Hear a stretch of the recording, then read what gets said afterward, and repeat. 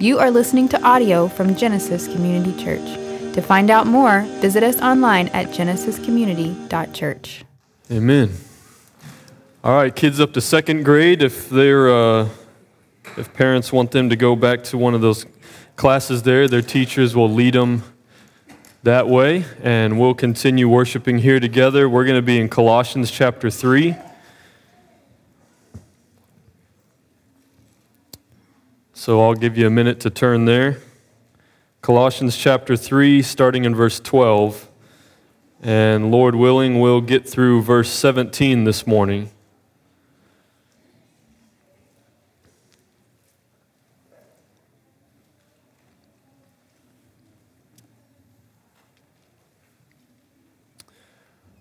All right. Well, just as we normally do, I'll read this text out loud, and then we'll pray for some more help here. Along with Matt's prayer, just turn to the Lord and ask for Him to do what only He can do. So, Colossians chapter 3, starting in verse 12. Put on then, as God's chosen ones, holy and beloved, compassionate hearts, kindness, humility, meekness, and patience, bearing with one another, and if anyone has a complaint against another, forgiving each other, and as the Lord has forgiven you, so you also must forgive. And above all these put on love, which binds everything together in perfect harmony. And let the peace of Christ rule in your hearts, to which indeed you were called in one body. And be thankful. Let the word of Christ dwell in you richly, teaching and admonishing one another in all wisdom, singing psalms and hymns and spiritual songs with thankfulness in your hearts to God. And whatever you do, in word or deed, do everything in the name of the Lord Jesus, giving thanks to God the Father through Him. Let's pray.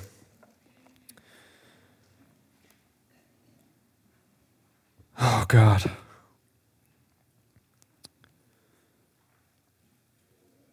We just want to recognize this morning that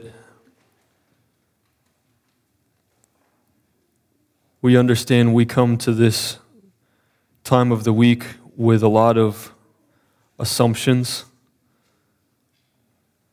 and can treat it as routine. But that if we step back and think about what's happening this morning as we gather together, to love each other, to fellowship together, to sing praises, songs and hymns and spiritual songs together, to teach and admonish one another by your word, that this is something miraculous. So please, Lord, let us be in tune with that miraculous nature of what's happening here. Let us not just occupy a seat this morning, or occupy a pulpit. Lord, let us submit our minds and our hearts and our wills to you so that we could learn from you, so that we could be transformed by you, so that we could glorify you. As we seek you through your word, Lord, we understand that it's only by the power of your Spirit that we can understand, believe, embrace, obey. So please, accomplish all of those things in ways that are more than we could ask or imagine. Please do it all by your Spirit, through your word, for the sake of your glory. We ask in Jesus' name. Amen. All right, so again in Colossians, the first two chapters is Paul correcting an understanding in the heart of the Colossian believers that Jesus is a part of spiritual experience. He's a part of salvation. He's a part of knowing God, but He's not the whole thing. And that there are other experiences and other types of knowledge that you have to gain. And he is simply exalting Christ as the all in all. Jesus is everything. He's worth everything, including your whole life. And then we come to chapter 3, and we begin to see how we apply that understanding of the fullness of Christ and the glory of Christ to our actual lives, the attitude that we should have. And then as Galen taught last week, starting in verse 5, how we put to death those earthly things in us, the old self, the man or the woman that we used to be before we were redeemed, before we had received the Holy Spirit and been enlightened to know and live with Christ. And now here, starting in verse 12, we see rather than the negative aspect of what we are to put away, we're seeing what we are to put on. So we start here at verse 12. Put on then as God's chosen ones, holy and beloved. So he's telling us to put to death and put off the old self, and he defines that in verse 5 as earthly. He defines it as earthly. And of course, we're understanding now as we're coming through Colossians that what he means by earthly is the things that belong to the world, the things that are just natural, the things that you are what you are without Christ. So remove Christ from the equation, and what is remained, it's just the things that are earthly. And so we're to put to death what is just worldly in us, what we are apart from Christ. So he defines the old self as earthly, and then he describes the old self. He's defined it, earthly, now he describes it, listing some of those sins that we walked in before the Lord saved us and made us new creations with new desires: sexual immorality, impurity, passion, evil desire, covetousness, idolatry, anger, wrath, malice, slander, obscene talk, lying. In verse 10, Paul says the Colossian believers should put on the new self. So now he's going to define what the new self is and then describe that. The new self is the one who is chosen by God and is holy and beloved. You see the contrast. The old self, which is just earthly, and the new self, which is chosen and is holy and is beloved by God. So there's just a radically different identity that can't remain the same when you come to know Christ.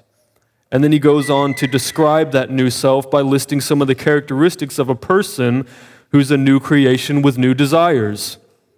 We have our definitions, we have our descriptions.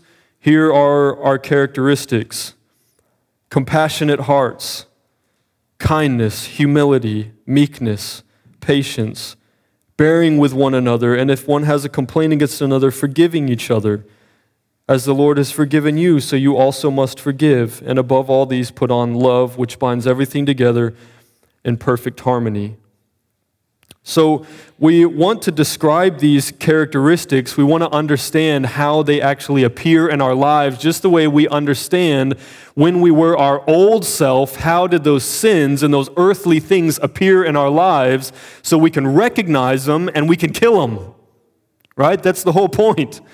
It's not to recognize it so that you can just come to a deeper self-awareness. The whole point is that you would murder those things, that they would not be a part of who you are anymore, that they would cease to exist inside of you. You're a new person. You put those things off. You kill them, put them to death, Paul says. So then understanding these things, we're not, again, just trying to understand what they are so we can just grow in awareness or so that we can recognize, just the way I see how my old self was sexually immoral or impure or I was a liar. We want to understand what the new self is with real, deep spiritual understanding, not so that we can go, now I see what I am. Now I see what I am because I'm a Christian. We want to see what we are growing into, what it is that God is making us, who we are now. And we are not yet these things in fullness, are we? Like Paul says, not that I've attained all of this, but I press on.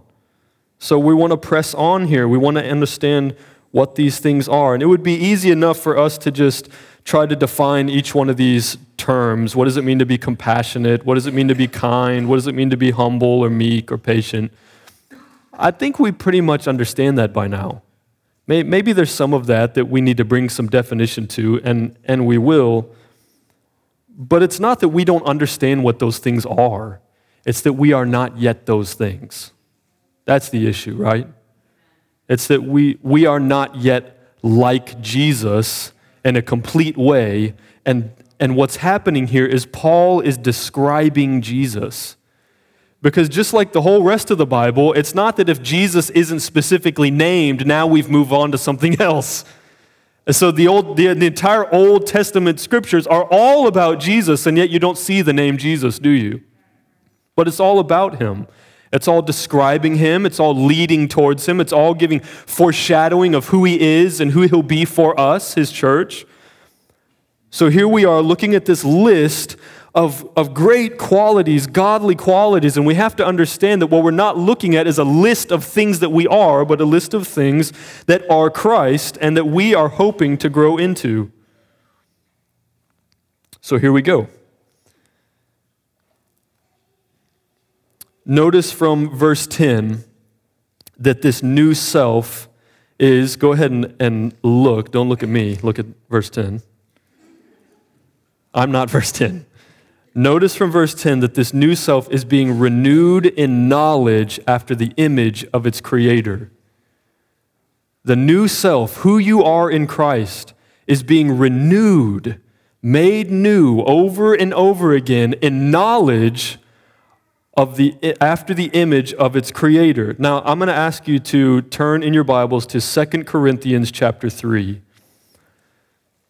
So you're going to turn to the left. You're going to go backwards in your Bible, not too far, to 2 Corinthians. 2 Corinthians chapter 3. And we're going to read verses 12 through 18. And try not to depart now in your mind from this idea of Colossians 3:10 that the new self is being renewed in knowledge after the image of its creator. So this new self is supposed to be reflecting the image of its creator. Now 2 Corinthians 3 verses 12 through 18. Since we have such a hope, that hope is the hope of being made permanently righteous because of our faith in Christ. We are very bold, not like Moses, who would put a veil over his face so that the Israelites might not gaze at the outcome of what was being brought to an end. Now, hang on just a second. What was being brought to an end is the glorious experience Moses had through receiving the law in an encounter with God. And I don't know if you remember, if you grew up like in Sunday school and everything, that you may remember this, but when Moses came down from the mountain, he had this encounter with the Lord, a personal encounter, and his face was like literally glowing from the encounter. It was the glory of God reflecting from his face, and he covered his face with a veil because the people were afraid of him. They were afraid of what he had experienced and what kind of power was resting on him. So he veiled himself, he covered himself so that they wouldn't have this kind of encounter with him and the glory of God that would frighten them. So it was diminished, it was veiled. Verse 14, but their minds were hardened. For to this day, when they read the Old Covenant, that is the Old Testament of the law, that same veil remains unlifted, because only through Christ is it taken away. Yes, to this day, whenever Moses is read or the Old Testament is read, a veil lies over their hearts. But when one turns to the Lord, the veil is removed. Now the Lord is the Spirit, and where the Spirit of the Lord is, there is freedom. And we all, with unveiled face, beholding the glory of the Lord, are being transformed into the same image, from one degree of glory to another, for this comes from the Lord, who is the Spirit. We're all being transformed into the same image from one degree of glory to another as the veil is lifted, as we are allowed to come without barrier, without restriction, in an encounter with God through Jesus. We see him and we see God. And that's a glorious and a powerful thing. It's an experience that changes us, that transforms us from one degree to another into reflecting the image of our Creator. Colossians 3:10, the new self is being renewed in knowledge after the image of its creator, being transformed into the same image from one degree of glory to another.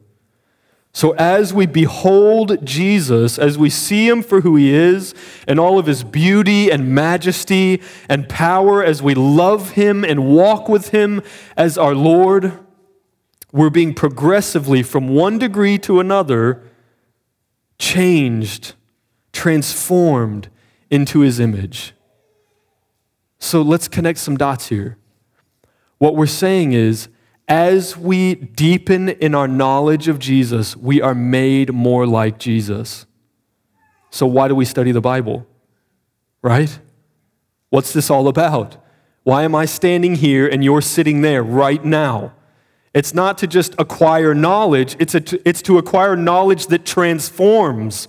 Knowledge of Jesus. It's coming face to face with God, the way Moses ascended the mountain and he saw God and he was glowing with the glory of God and transformed radically.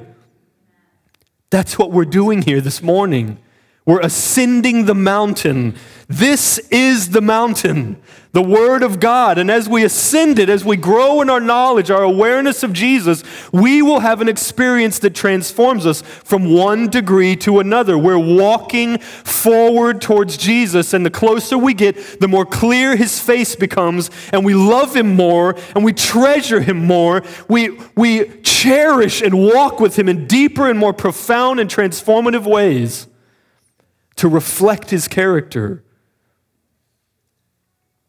So what we're doing here this morning is what we're called to do all the time, every day, to know Jesus so that we would become more like him, so that we would glorify him by growing in our character. This is what it means for the new self, the redeemed person, to be renewed in knowledge of our Creator. So before we begin to list all of these characteristics and just tell you, start being like this, start doing this, arrange your calendar like this, right? Because that would be so easy to do. It'd be so easy to list these things, compassionate hearts and kindness, and we would just say, look, you're not like this, and you need to start being like this. Come on. Wouldn't that be easy to say? I mean, the sermon would be over. We stink. That's what it is, and we just got to do better. But rather than doing that, because that's obviously just legalistic and has no power, because you tell me, in your spiritual journey, in your religious experience, have you ever found that you've been able to just muster up enough strength to change yourself? Has that ever worked for any period of time? I mean, maybe for a day, maybe for a moment, maybe for a conversation, you're able to kind of wrestle yourself under control and keep from saying the things you wanted to say, but did you keep it from arising in your heart? Were you a different person, or you were just the same person who didn't say what you really thought? We can't change ourselves, so we're not just going to list a bunch of rules and say, let's do better. Rather, let's recognize together that these characteristics are all rooted in who Jesus is, his character, and then not just stop here and try to imagine what it would look like for us to become more like that in our own strength, but instead try to have an encounter where we're seeing Jesus and we're being transformed. So let's see how Jesus exemplifies each of these characteristics. Compassionate hearts. Compassionate hearts. We see several times where Jesus is displaying the compassion of God in the fullness of compassion. We tap into, I think, sometimes the heart of God and his compassion for people, but don't we also live in a real kind of steady state of a truncated experience of what compassion really is? Can't we sometimes tap into compassion where we see someone in pain and it hurts us and we feel their pain, but then also don't we have many, many more experiences where we walk right by it? don't you feel completely capable of passing right by someone's pain? But Jesus wasn't that way. Jesus was always in tune with the pain of other people. That's why you see him in this weird combination of his sovereignty and his knowledge and his power, and yet also his existence in the world and having friendships and being connected to people's hearts, where a friend of his who lives in Bethany dies and his friends are mourning and they're confused and they don't understand, if you just would have come sooner, he wouldn't have died. And what does Jesus do? He weeps with them, knowing that he could have just showed up sooner. In fact, knowing that he's on his way to go raise Lazarus from the dead, he still in that moment sees their pain, their lack of understanding, and he weeps with them. Now, when the Bible says, when the Spirit inspires that Jesus wept with his friends over the death of Lazarus, do you think that was just like, Jesus was like, because I already know I'm going to raise him from the dead. He genuinely, sincerely wept. Not even just cried. He was brokenhearted for them. He had compassion for them.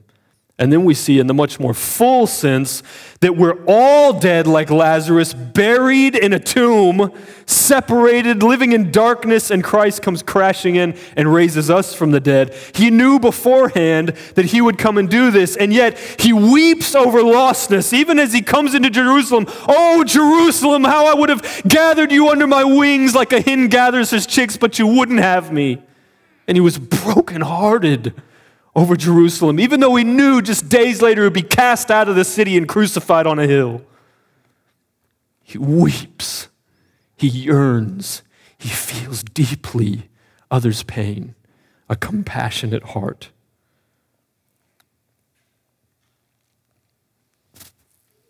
Kindness, man, kindness. Kindness is not being nice to people. In case you were confused about what it means to be kind, because I know there's a Christian notion out there right now where Christians aren't called to just be nice. They're not called to just be nice people.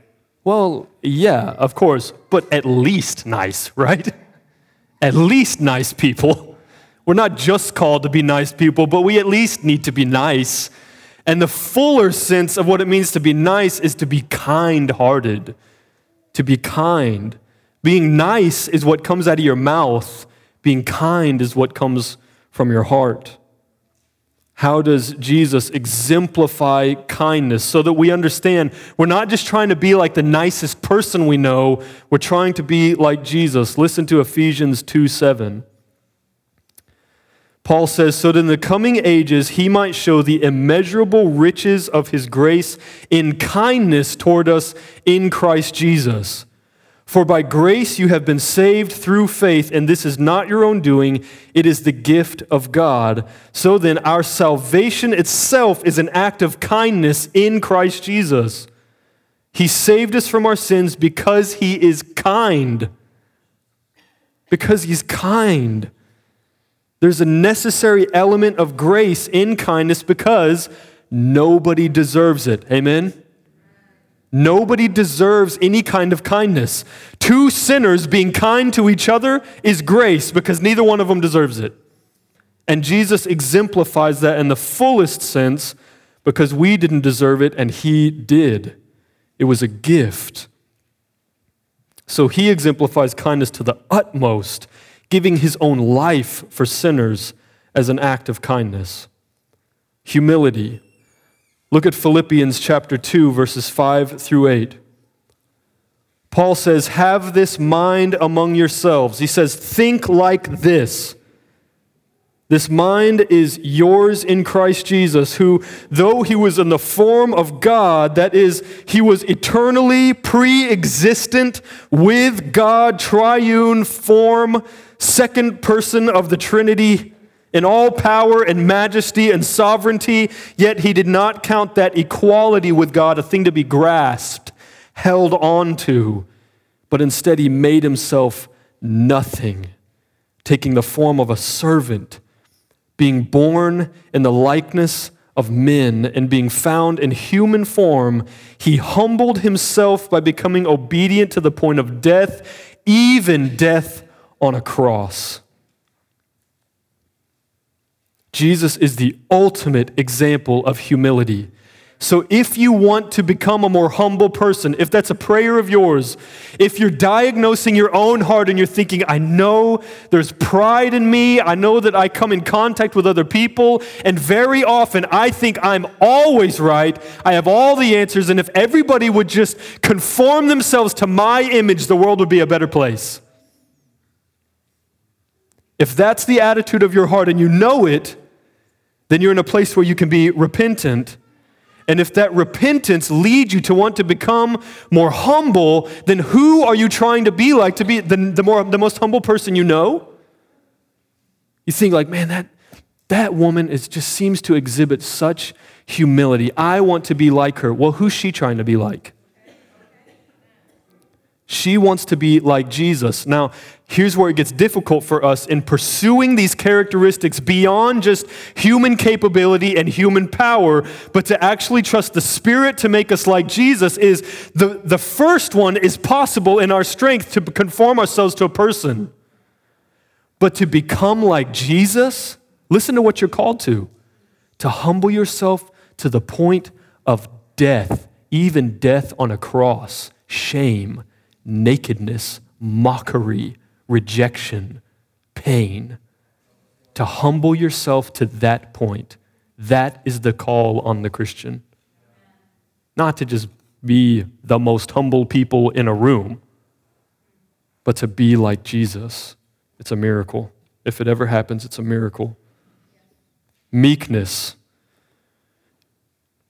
Jesus said in the Sermon on the Mount that the meek will inherit the earth, which was such an amazing foreshadowing because he is meekness and he does inherit the earth. Amen?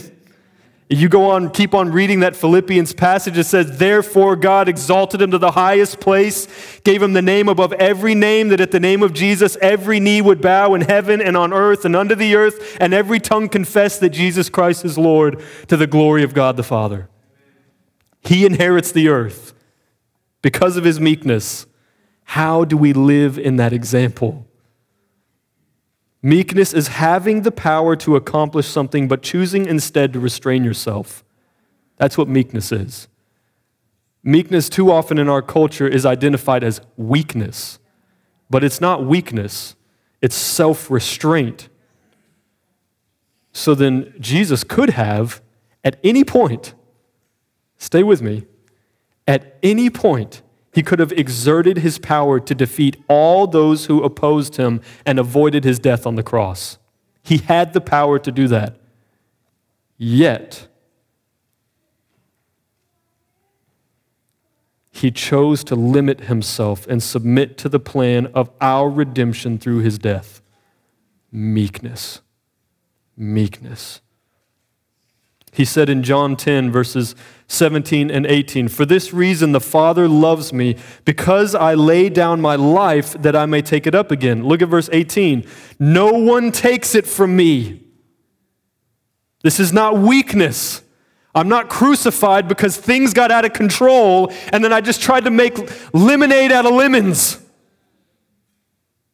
No one takes it from me. I lay it down of my own accord. I have the authority to lay it down, and I have the authority to take it up again. This charge I've received from my Father. Jesus is meekness. So if we're going to be meek people, we're looking at how we utterly lay down ourselves, die to ourselves, even though we could preserve ourselves. I could carve out a name for myself.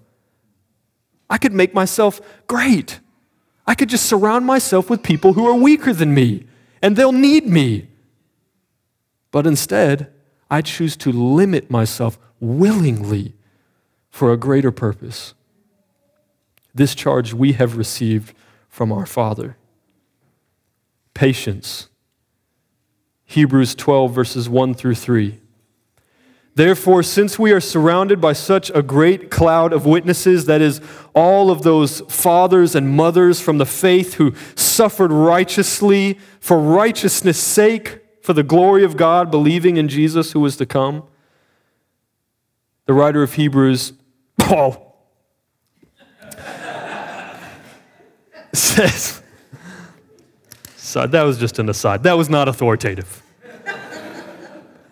He says, let us also lay aside every weight and sin which clings so closely, and let us run with endurance the race that is set before us, looking to Jesus. All right, here we are, looking to Jesus. We want to have patience. Who is patience? Where's my goal? What's the standard? Looking to Jesus, the founder and perfecter of our faith, who for the joy that was set before him endured the cross, despising the shame, and is seated at the right hand of the throne of God. Consider him who endured from sinners such hostility against himself, so that you may not grow weary or faint-hearted. Again, what are we looking at here? Becoming better versions of ourselves?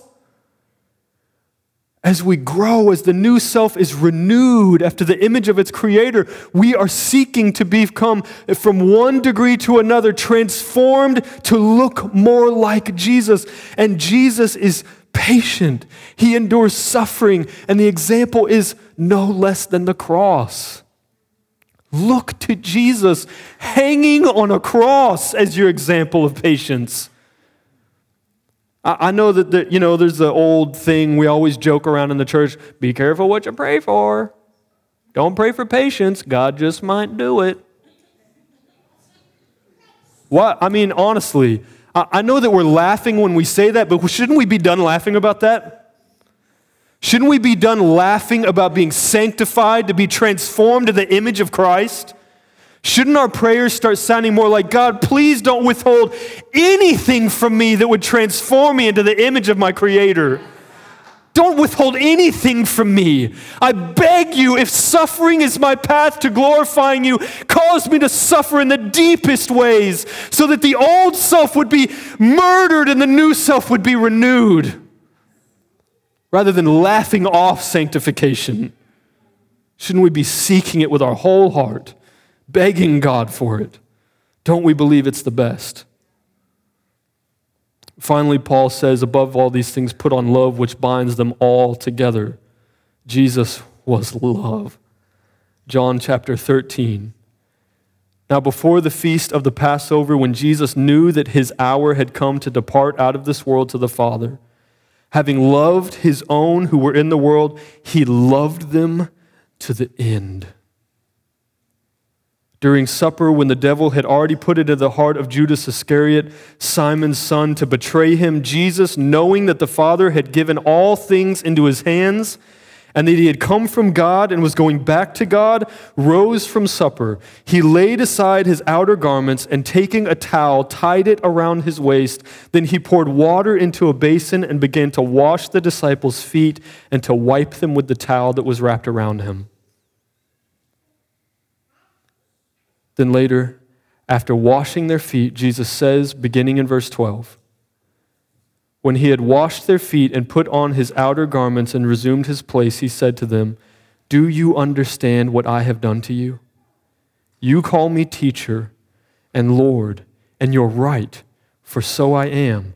If I then, your Lord and teacher, have washed your feet, you also ought to wash one another's feet. For I have given you an example, that you also should do just as I have done to you. Truly, truly, I say to you, a servant is not greater than his master, nor is a messenger greater than the one who sent him. If you know these things, blessed are you if you do them. We see Jesus perfectly fulfilling love, giving an example of love, that it is to lay our lives down for the sake of others, to be humble, to be patient, to be kind. He fulfills it completely to the end. And he says, you're not greater than me. See what I've done. And if you do it, you'll be blessed. So we know the life we're called to put on the new self, which is becoming more like Jesus from one degree to another. But don't forget that last part of our 2 Corinthians passage, 2 Corinthians chapter 3, starting at verse 16, reading it again. But when one turns to the Lord, the veil is removed. Remember, the veil being removed is about the Holy Spirit removing the barriers that come between us and a complete knowledge of Jesus, an experience with Jesus that transforms us. Now, the Lord is the Spirit. Notice there that it's capital S, Spirit, proper name. The Lord is the Spirit. And where the Spirit of the Lord is, there is freedom. And we all, with unveiled face, beholding the glory of the Lord, are being transformed into the same image from one degree of glory to another. For this comes from the Lord who is the Spirit. Now the Lord is the Spirit, and where the Spirit of the Lord is, there is freedom, transformation, glorification, the becoming more like Jesus, our character being made into a reflection of our Creator comes from the Lord who is the Holy Spirit. Turn to the Holy Spirit. Turn to the Spirit. Believe that there is freedom for those who turn to the Spirit.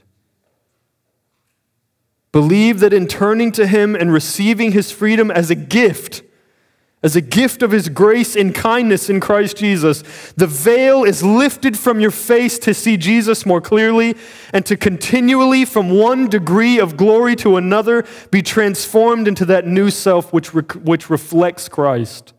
Believe that in turning to Him and receiving this freedom, you will become more like Jesus.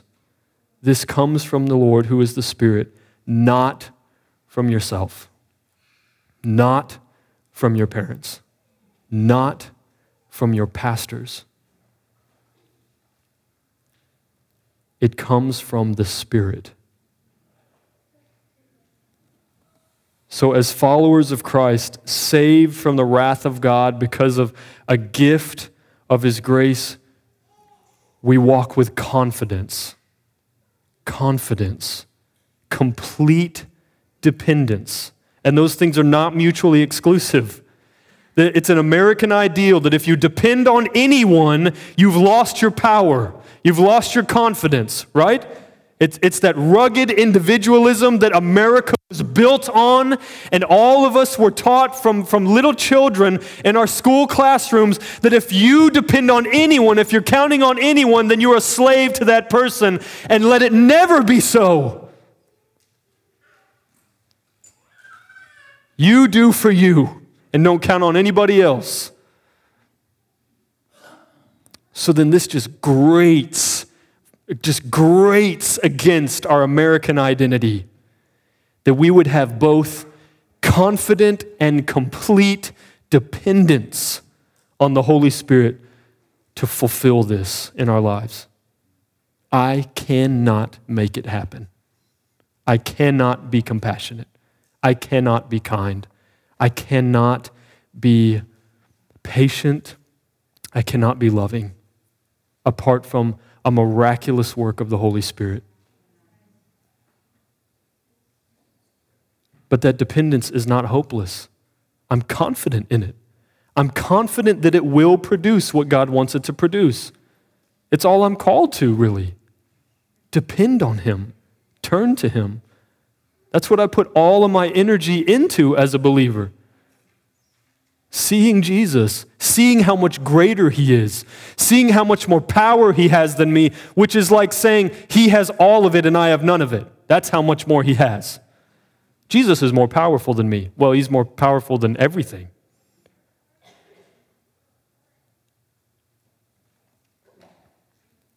So we're in complete confidence, dependence on the Holy Spirit to lead us deeper into a joyful, peaceful, fruitful life for the glory of God.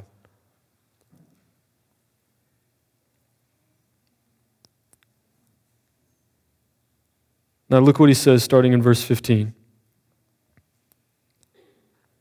Let the peace of Christ rule in your hearts, to which indeed you were called in one body, that is, all together.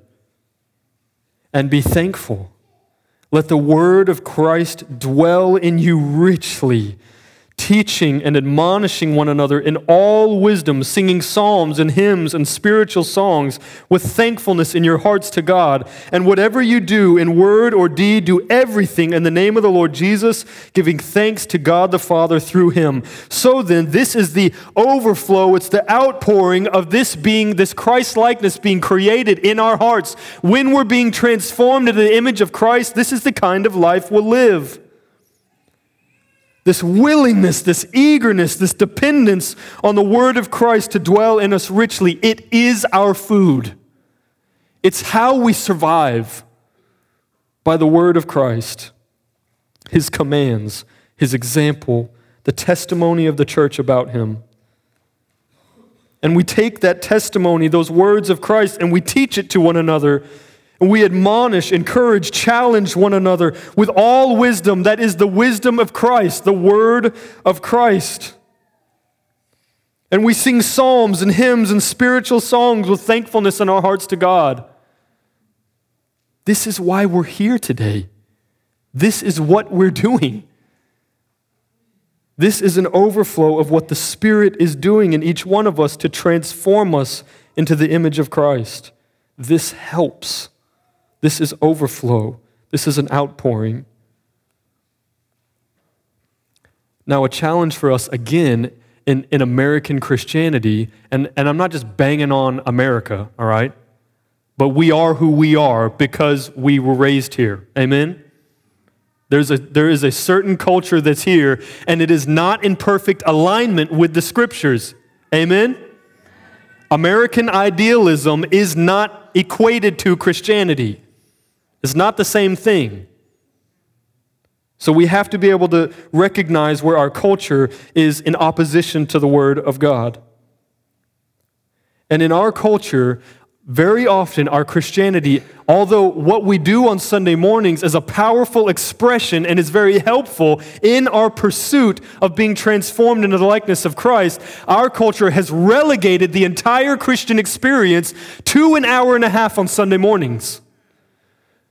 So that all of the dwelling richly in the word of Christ, all of the admonishment and teaching and singing, and all of the thankfulness is all happening in 2 hours on Sunday morning. But this is a 24/7 life that we're called to with Christ. So then the challenge is to start thinking, if this is about who I am, not just about my weekly schedule or my routine, then how is this supposed to happen on a Wednesday afternoon at 2 o'clock?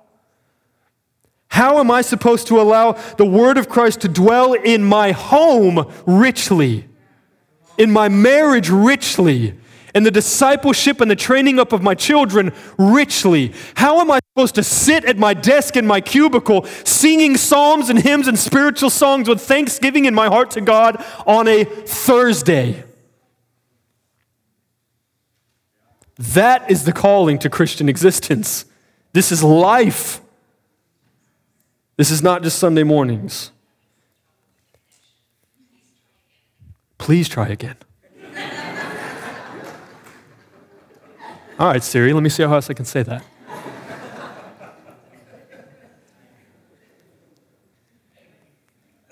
Somehow that was providential by God, and we're going to find out in eternity. Look at verse 17, because it sums up where we're headed with this.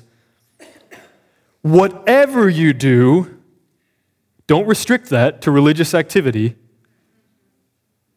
Whatever you do in word or deed, everything you say, everything you do, which is everything. Did you recognize that? Do everything in the name of the Lord Jesus, giving thanks to God the Father through him. Everything in the name of the Lord Jesus. Do everything? So when I sit down to eat a taco, I do it in the name of the Lord Jesus. Well, of course, we always pray for our food. Amen, tacos. Amen.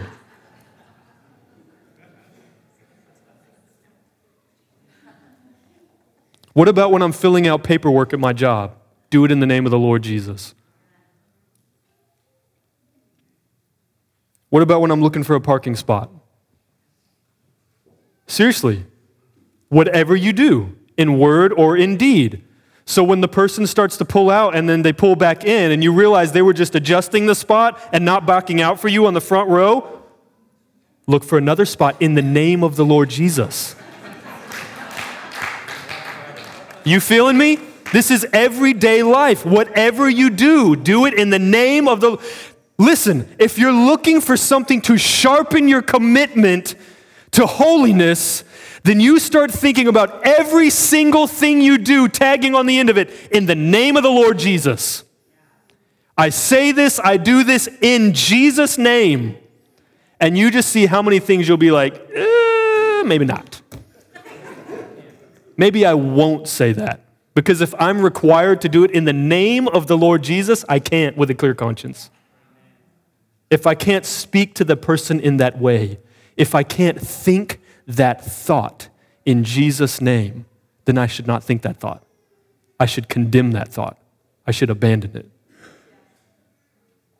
Whatever you do, in word or in deed, do everything in the name of the Lord Jesus. And that is going to happen because we are being transformed from one degree to another into the image of our Creator.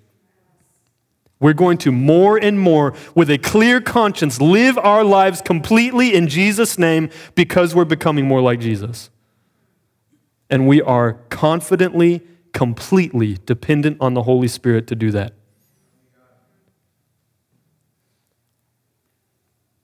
To have compassionate hearts, to be kind, to be humble, to be meek, to be patient, to bear with one another, to forgive each other, to love each other. It's just going to have to be a miracle. So then let's ask the Lord for that. Let's pray. Thank you for listening to audio from Genesis Community Church. To find out more, visit us online at genesiscommunity.church.